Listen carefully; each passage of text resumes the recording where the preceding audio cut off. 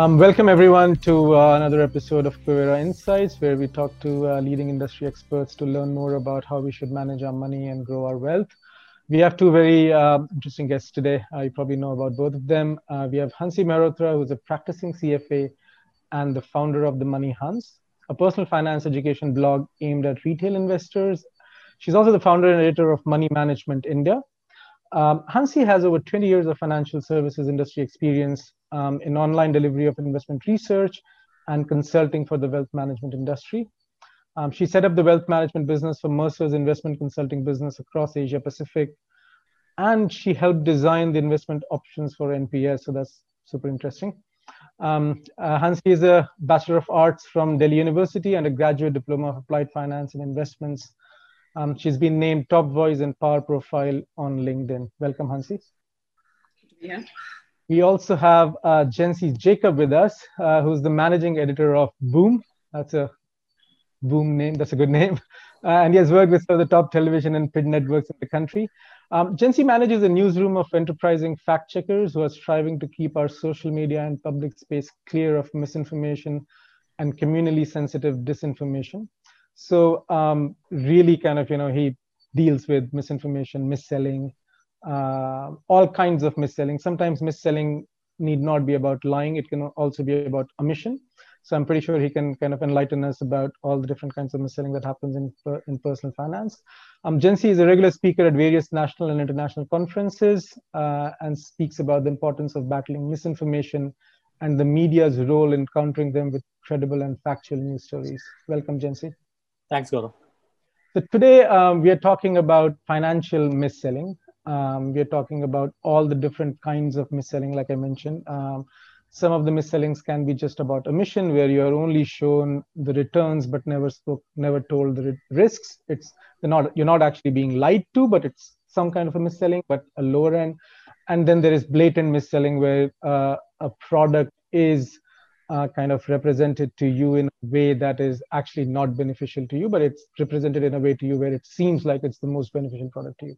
So let's start with you, Hansi, right? Like the first thing that we want to kind of cover is the how and why of misselling. So why does this misselling happen, right? So there are two parties involved, of course. There is a consumer who has to buy that product, and there has to be an agent who has an incentive to sell this, right? Now the agent's picture is clearer, right? I mean, they get revenues by mis-selling, so they have that. What happens with the consumer? I mean, are the consumers really gullible here? Is there a greed and fear impact that can be played on, or is it purely that most of the mis-selling is just lying and pushing a product through? Yeah.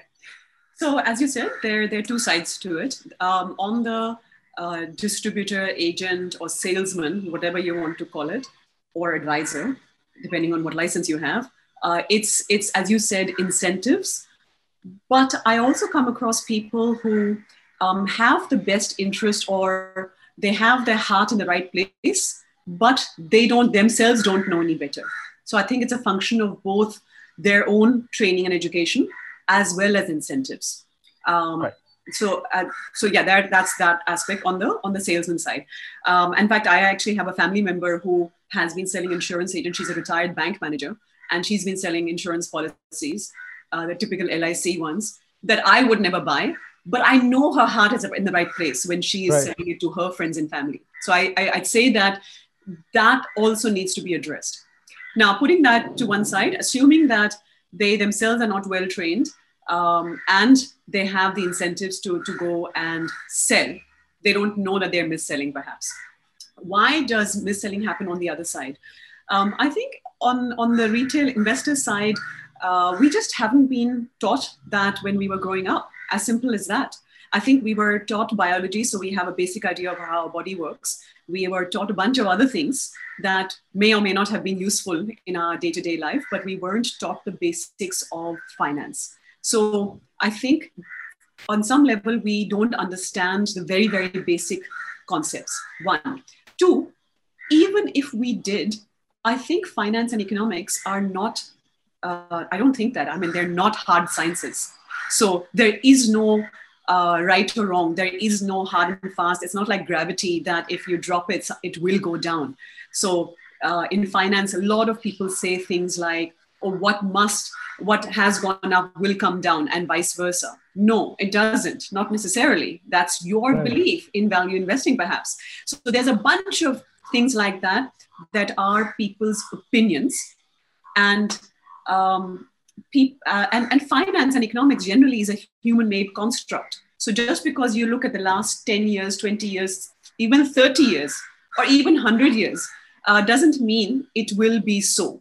In fact, all the surprises happen when they are new, right? That's how crises happen. So what I'm saying is, again, on the investor side, we don't know the basic concepts, and even if we do, there is no engineering or science type concept in finance. So the people who are mis-selling to us may themselves genuinely believe that this is about to happen, and we don't know any better.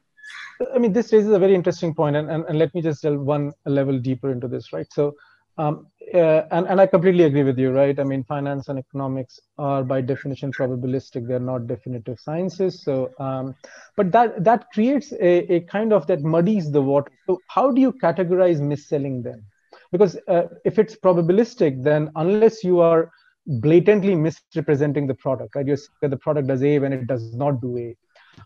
Pretty much everything you will say will have some probability of being true. Correct. So then, so what constitutes mis-selling in this kind of a framework? I think the one concept that the regulators are aware of is obviously suitability, right? Is this product suitable to your circumstances? So that's one aspect, which is basically you shouldn't be selling an alternative or a high-risk product to a retiree, for example, or insurance to a retiree. So there's a suitability aspect, which I think has been relatively well defined. I also believe that financial products inherently are not good or bad. It's the price that you pay for them. Okay, so underlying asset classes, there are only two. There's only equity and there's debt. Everything else is a derivative of that. There's short term, which is called cash. There's medium term, there's fixed interest, there's high yield, there's junk bond, there's a whole bunch of things, right? Same thing with equity. Real estate is part of equity, then there are real assets, there are commodities, there's equities, and there's a variety. So anyway, the point is, if you understand the basic concept, investments is about paying the appropriate price for it.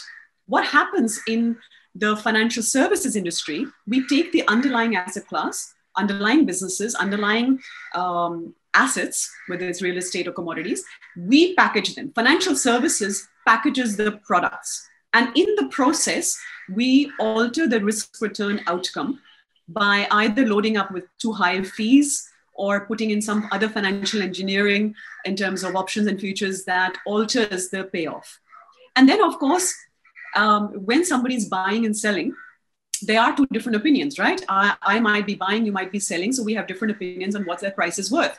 So there is no such thing as the right price and therefore over or undervalued.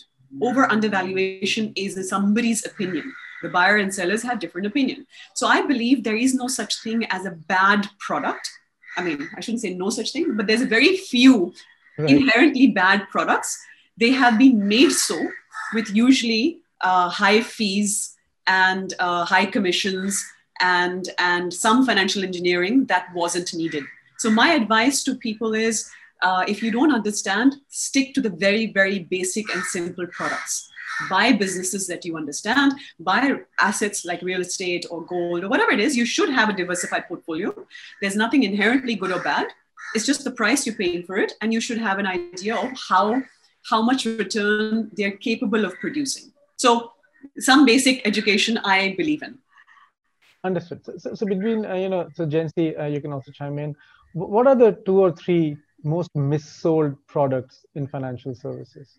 It doesn't have to be investing related, can be anything, but in your anecdotally, or if we have some data around it, what are those products that people have to watch out for? Oh, well, I think Hansi has set the bar too high when she says that actually it's the price that is a problem. And partly I do agree with her. Also going back to the entire issue of literacy, right? I'm in the space of digital news, and we talk about misinformation and we bust misinformation on a very active basis. So just to take a step back, if you take the same definition ahead based on what Hansi has said, there is misinformation and there is disinformation. Misinformation is something that you don't know whether it is true or false. You just got it through someone, or if I take it in the investment space, someone tells me that this insurance product is good. I decide that I want to buy it. I go and buy it. Probably, it's worked for me for a few times, because I haven't really gone and checked the life cycle of the product or the mutual fund scheme.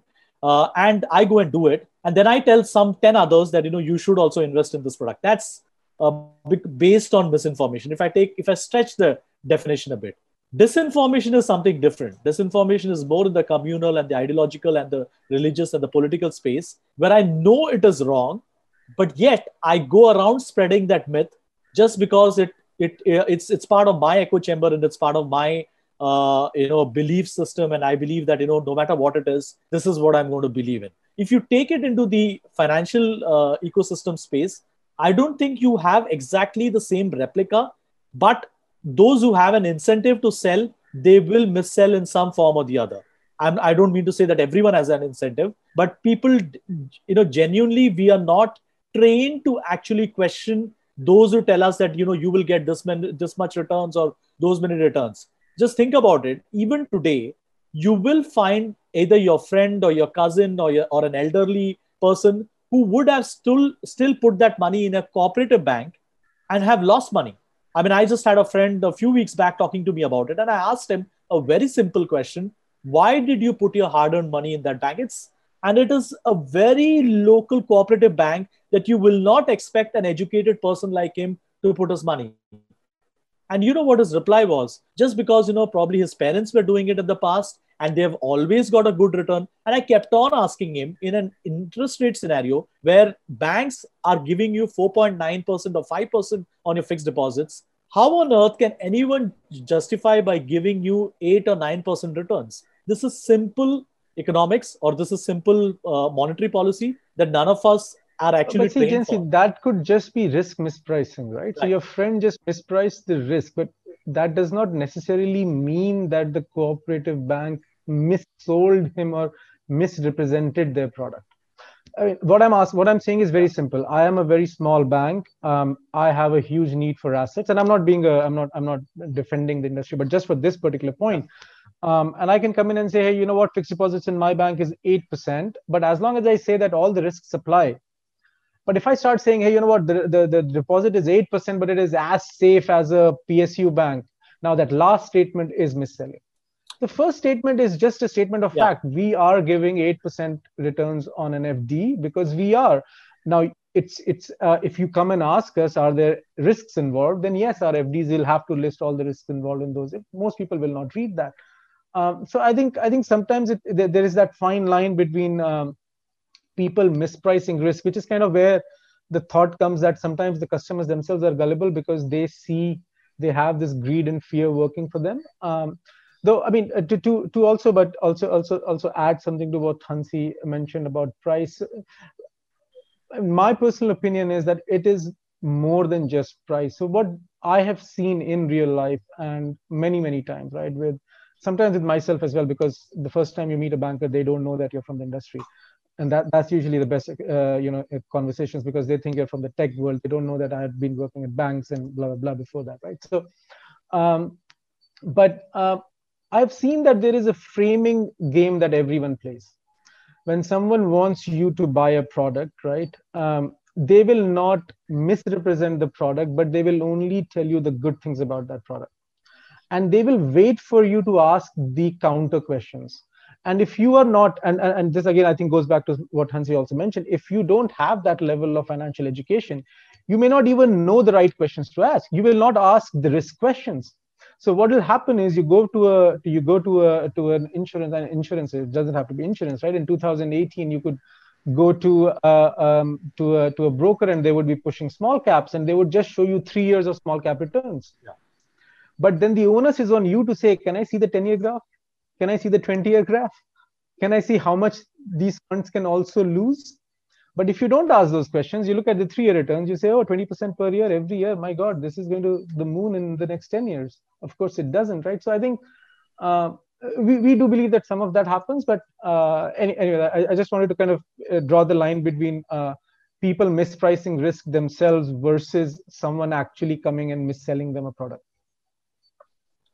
Yeah, I agree on that front. I was just trying to draw the analogy to explain that people are not always rational when it comes to their money, and irrationality is where mis-selling happens. Right at the end of the day, someone is selling a product. Now, you may agree or you may disagree. There's nothing in the law which probably may prevent them from selling your product by not telling you certain things. Though I do believe that now there are distributor norms and there are ways in which you can be held accountable, though how much of that is possible, I'm not aware.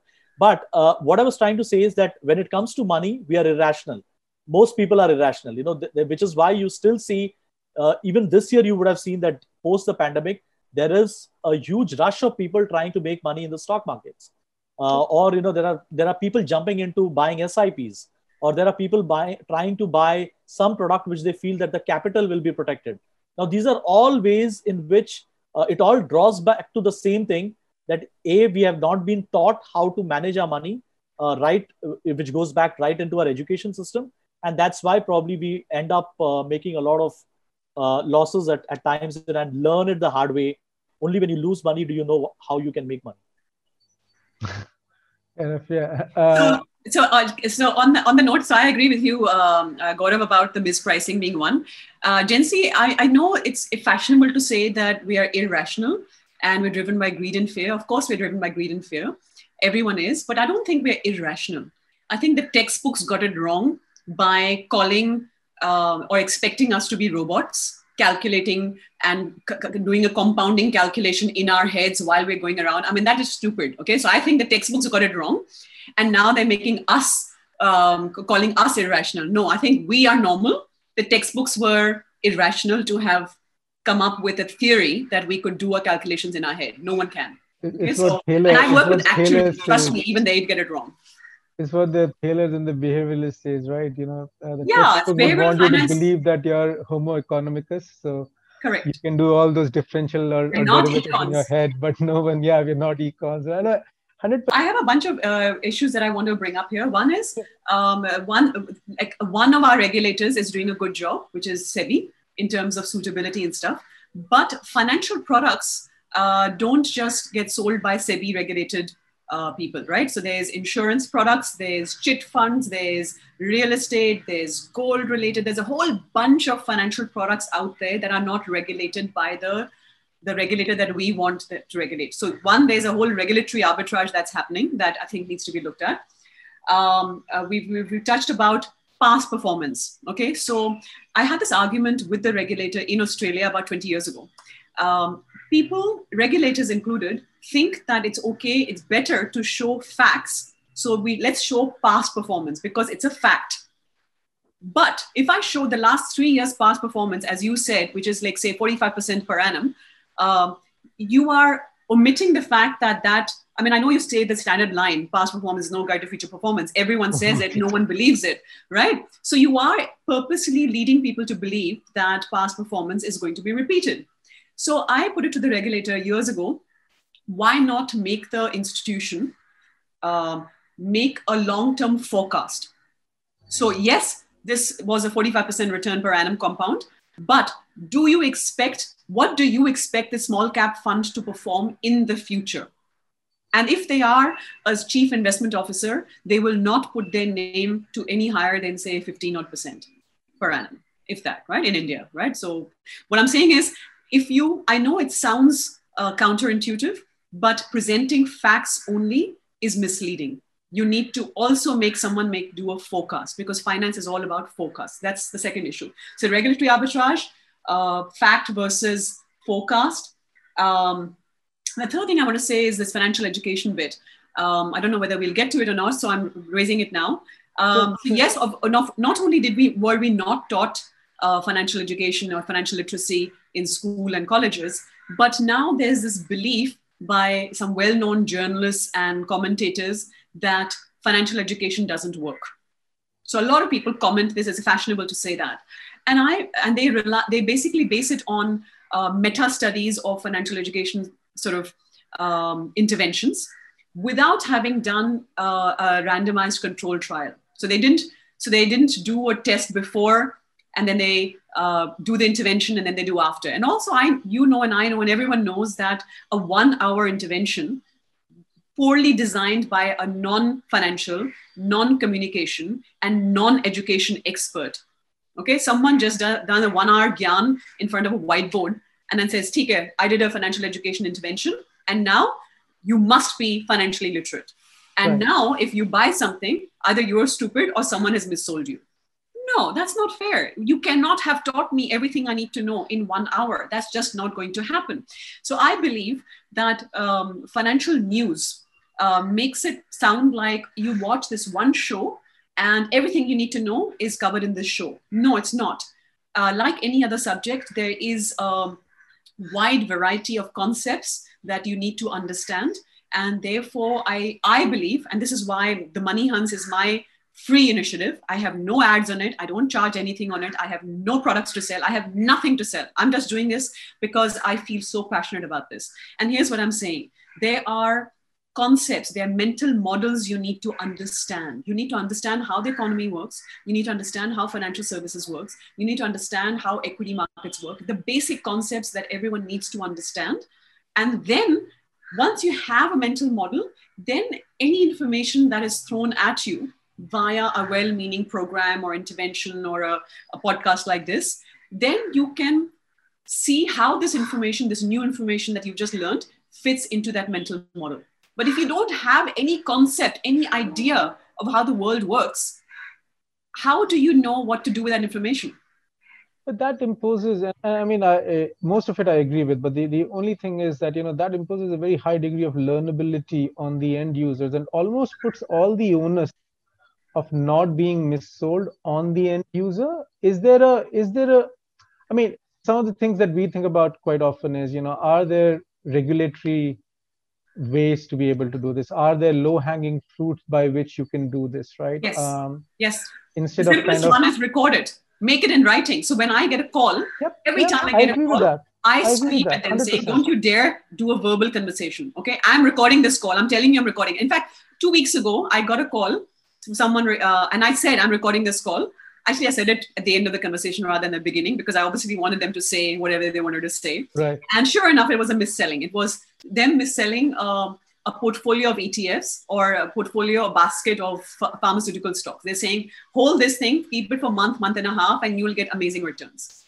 Right. And then I told them, hang on, dude, I mean, I asked this woman how long she was a finance expert. And she said, oh, I've only had this job for a month and a half. I'm not a finance expert. I'm obviously reading off a script. So that's something we 100% agree with. We need both. I think we need, I'm not saying put the onus on the user. I'm saying basic concept, the user also. It's like when you run the traffic lights, do you say, I didn't know the law? I mean, it was on the onus was on the government to tell me that the red light means don't walk. I mean, no, it's you can't claim ignorance of the law, right? Similarly, what I'm saying to you is some basic understanding of how the world works is the onus has to be on you. It's your money. It's like that ad now that Alec Vidamsi had come up with, Marzi hai aapki, sar hai aapka. Right? That ad about helmet. Not wearing a helmet. So people think the helmet is to prevent being booked by the Havaldar. No, the helmet is for your own protection. Right? Similarly, I'm saying to you, if someone is giving you information, you need to read it, you need to understand it. It's for your own protection. Yes, we will also work on the regulator and on the industry and self-regulation and a whole bunch of other things so that people don't missell and we catch them in case they missell by recording and insisting on writing and a whole bunch of other things. But you cannot say that I'm going to be an idiot and I will continue to be an idiot and somehow I should. So as somebody said, the law is to protect the, what is it? I forget the word now what it was, but not the stupid, okay? You cannot literally pretend that it's not up to you to understand a little bit. No, so I'm personally, we are big proponents of that. If it's not in writing, if it's not on a recorded channel, then don't think of it as a promise. Then it's just a vague assumption and that you can completely ignore that. So I think, in fact, that in itself, just adhering to that, just one simple hack, if someone has to take away, is that whatever they are telling you on your face, ask them to send it on a written channel on the company email address. And if they don't do that, don't buy the product. I absolutely agree. That itself takes away, like 90% of all the kind of, all the mumbo jumbo. I mean, this goes back to when I was young. I used to hear this 15% to mili jayega. I mean, people used to say it like you the guarantee hai. But it's framed in such a way. They're not used the word guarantee. They've not written it on a piece of paper, but the way they've said it, it's unambiguous to the other person. Yeah, okay, 15% is the minimum I should expect. And I think writing it down, making it an explicitly as a promise definitely changes that. What else can we do, Jancy? I mean, is there something how can social media actually help increase this kind of awareness? Well, I have a very or hurt. Maybe. I have a very radical view about social media and right. investing and putting your money when it comes to information. I'm quite an old school that way. Right. Like, for example, I don't trust my money with anything beyond what I would have seen it myself. Like, for example, coming back to the topic that you all were discussing earlier. So if we are not irrational, then it assumes that you have to burn your own money before you learn how to make money out of that. I'm just leaving that thought. Probably I would like to hear from both of you. No, but you can learn from other people's mistakes also. No? See, I don't have to crash a car to realize it is a 4-star crash rating. I can just learn from. Yeah, but I'm totally fine with making mistakes, but I'm not fine with making all the mistakes. Right? That's not a fair analogy, because you get the license to drive a car only after someone has checked whether you can drive that car or not. That does not happen when it is managing your own finances. Let's just think about it. Someone who probably gets a job at the age of 21, 22 and have gone through the same school and college education system where no one has taught them anything about how to manage your money. What do? I mean, either ways, people either blow up their money and live the good life, or by the time they realize and someone says, okay, put money here, put in SIP, put in fixed deposits, or put in stock markets, there is an element of risk which is involved where they end up losing money before they come to the cycle where they understand, okay, this is what I was doing wrong and let me do it differently. But anyways, coming back to your original question, when it comes to social media, when it comes to probably getting advices online, I have built very strict parameters for myself, how I'm going to put my money. So I've obviously learned it over the period of time, but otherwise, any advices that I get, I'm on so many market groups, just by virtue of being a journalist. One thing that you always need to learn is that if someone is telling you that they are making money out of a certain stock or a certain product, obviously that has already been priced in. By the time you get in, you have already gotten at the top and you're not going to make any money. So the broad sense that I get from this is that, yes, ask for all the data that you're talking about. You don't just look at 1 month return or 3 month return or 6 month return. Look for a longer return. I can show you funds which have come into the market in 95 and 2000 and 2005 and have just not given any returns in the last 3 to 5 years. I feel that over a period of time, someone is going to break this myth of SIPs being an all-encompassing wealth generator at some point of time, because just by being in the industry for about 20 years, a fund necessarily need not give you the return that probably you're looking for. So I would say that don't always look for things on social media. There are many people I've seen on Twitter who say that, okay, follow my handle and I will tell you how to make money. It's a sure shot, disaster that you're going to fall into. Or probably someone telling you that join this WhatsApp group. Every day morning, they will give you a stock tip and then you will be able to put in your money. Just like hot tips are a complete no-no, basically. Yeah, unless you understand the stock markets, don't get into equity. Stick to SIPs and stick to mutual funds because someone else is doing the thinking for you. I disagree. I think there's a bunch of Jancy, there are two different aspects to it. One is losing money because of mis-selling, when there's something wrong with the product or highly priced, high commission, whatever, right? And then there is markets can actually be flat or down over 20 years as well. Okay, look at Japan. So I'm just saying to you that just because someone has lost money doesn't mean they were missold. Okay, they could have been they could have bought something overpriced. So I'm just saying there are two different aspects, which is why I'm saying to you that I think I'm also trying to use social media to reach people. If people followed your logic, then they would discount me as well, which is not But fair. are you selling a certain stock? Are you saying that investors? No, I'm not. Yes, that's exactly what I'm saying. I know. I'm saying to you that there are a bunch of people I've seen on YouTube who sound very similar to me. They also say, follow us and we're giving you financial education. I'm also saying that. I'm quite aware that it's ironic that I sound pretty much like the same people that I'm trying to warn them against. Okay, so I am quite aware of this.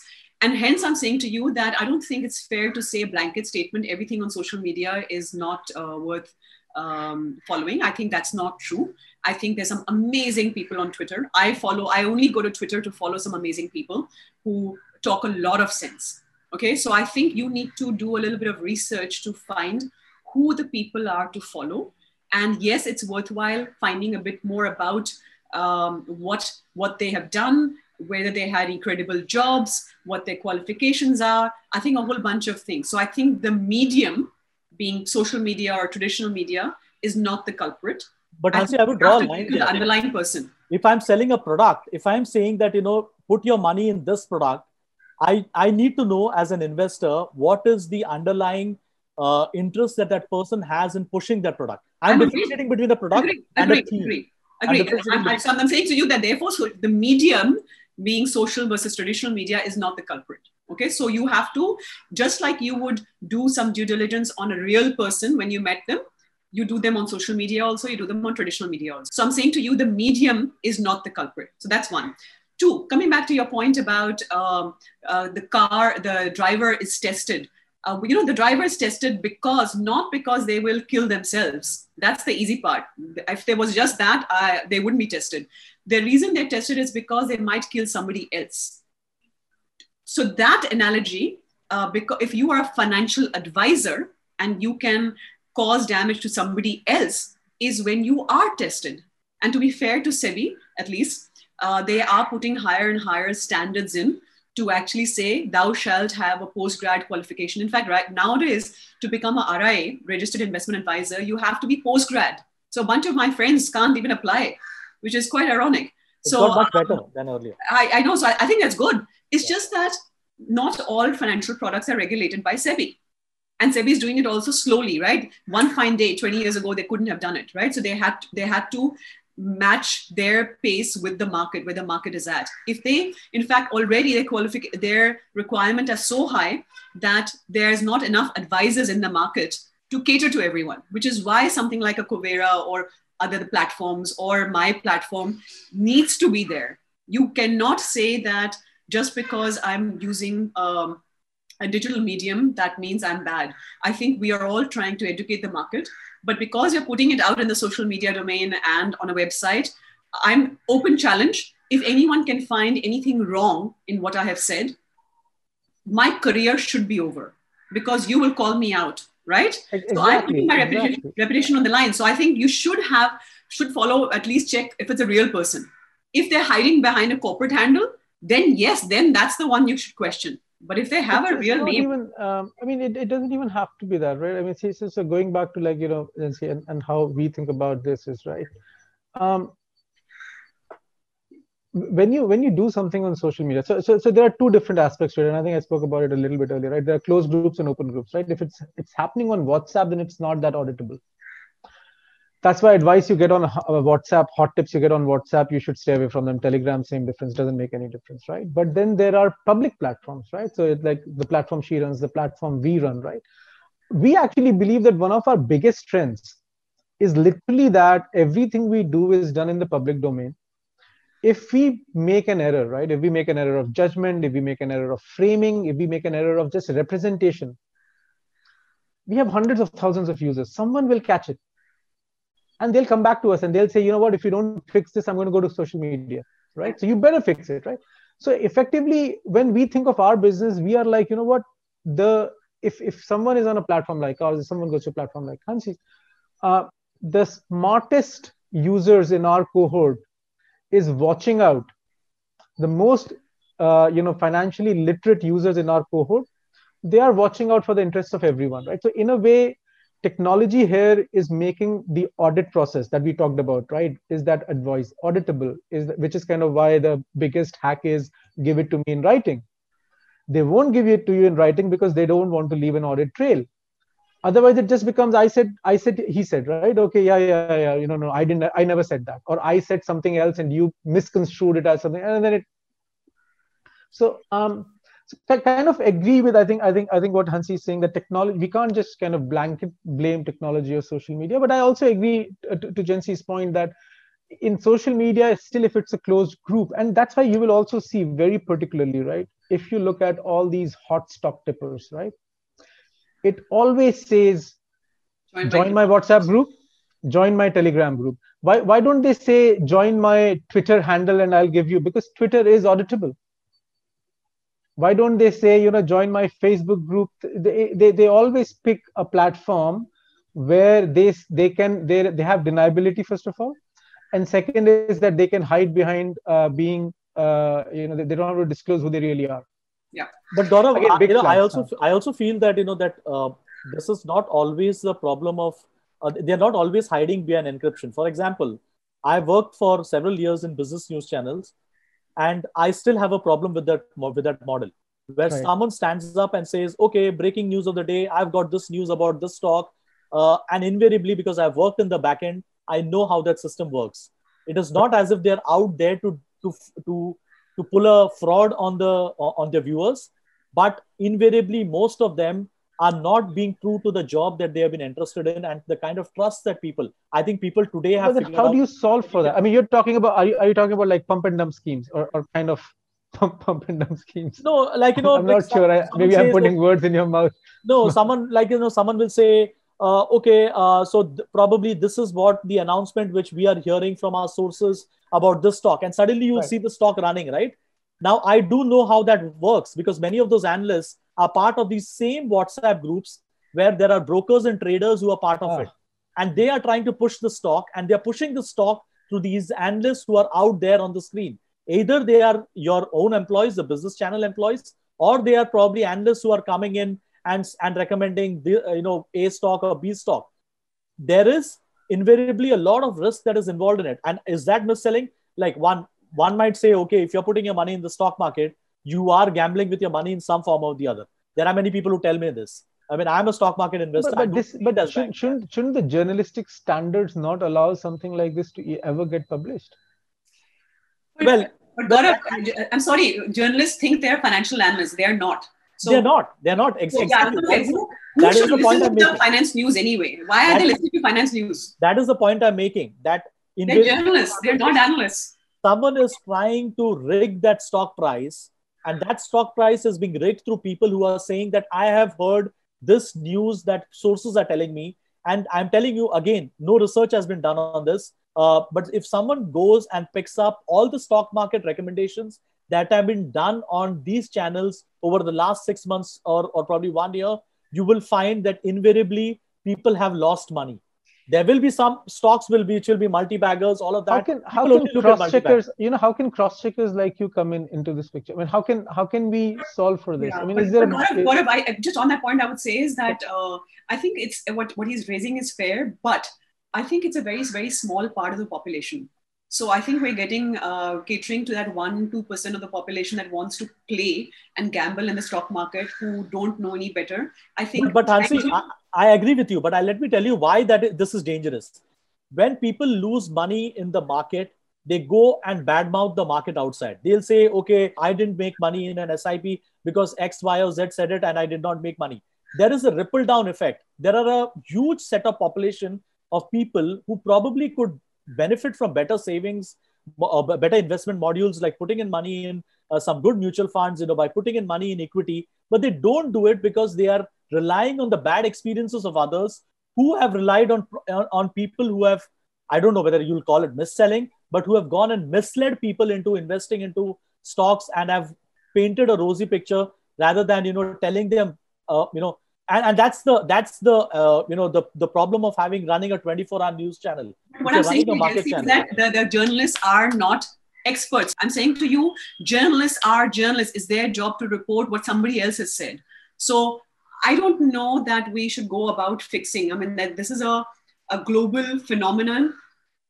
Media exists to amplify news that the companies have put out. Okay, so that's how markets work.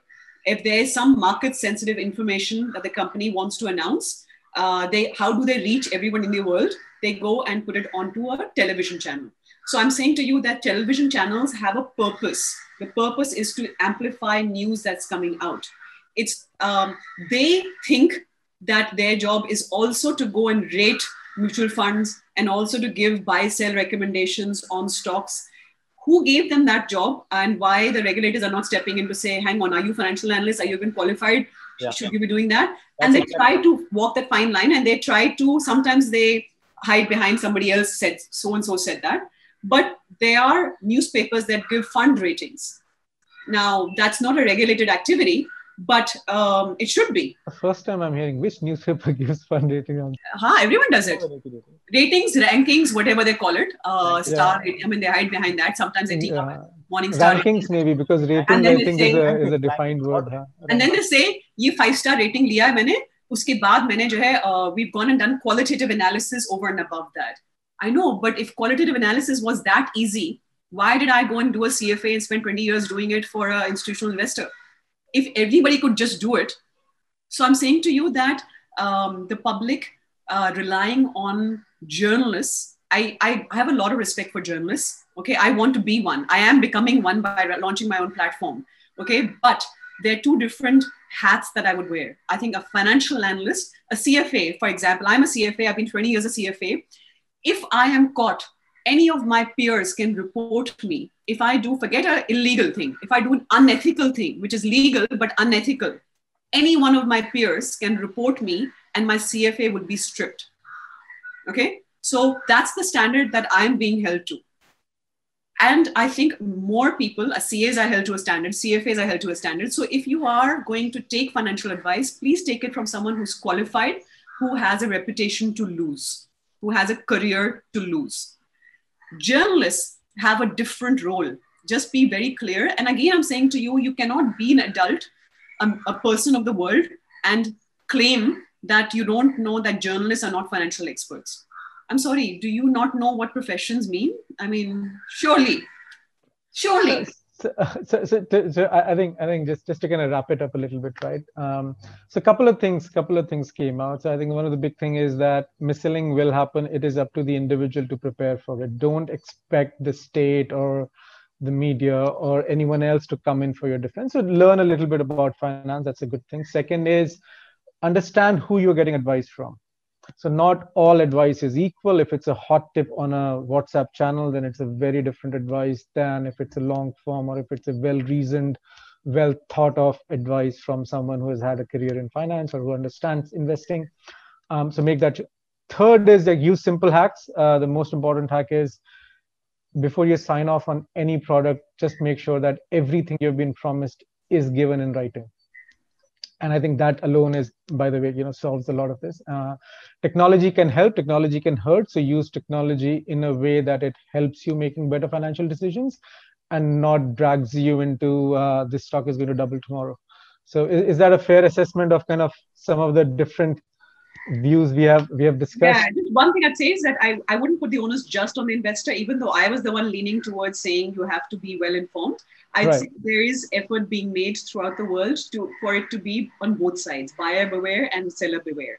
Okay, so there is regulation to maintain, to kind of even the playing field for both of them. Yeah. But I mean, at any given point in time, right? I mean, you have to always guard for your interests, right? That goes without saying. If you get regulatory help, great. But even if you don't, so that was fantastic. I think it was a great conversation. Thanks, Jency. Thanks, Hansi. I think we really went over above our time, but I had a lot of fun. I think it was two very passionate people talking about things that are close to them. So thanks so much for coming on our show.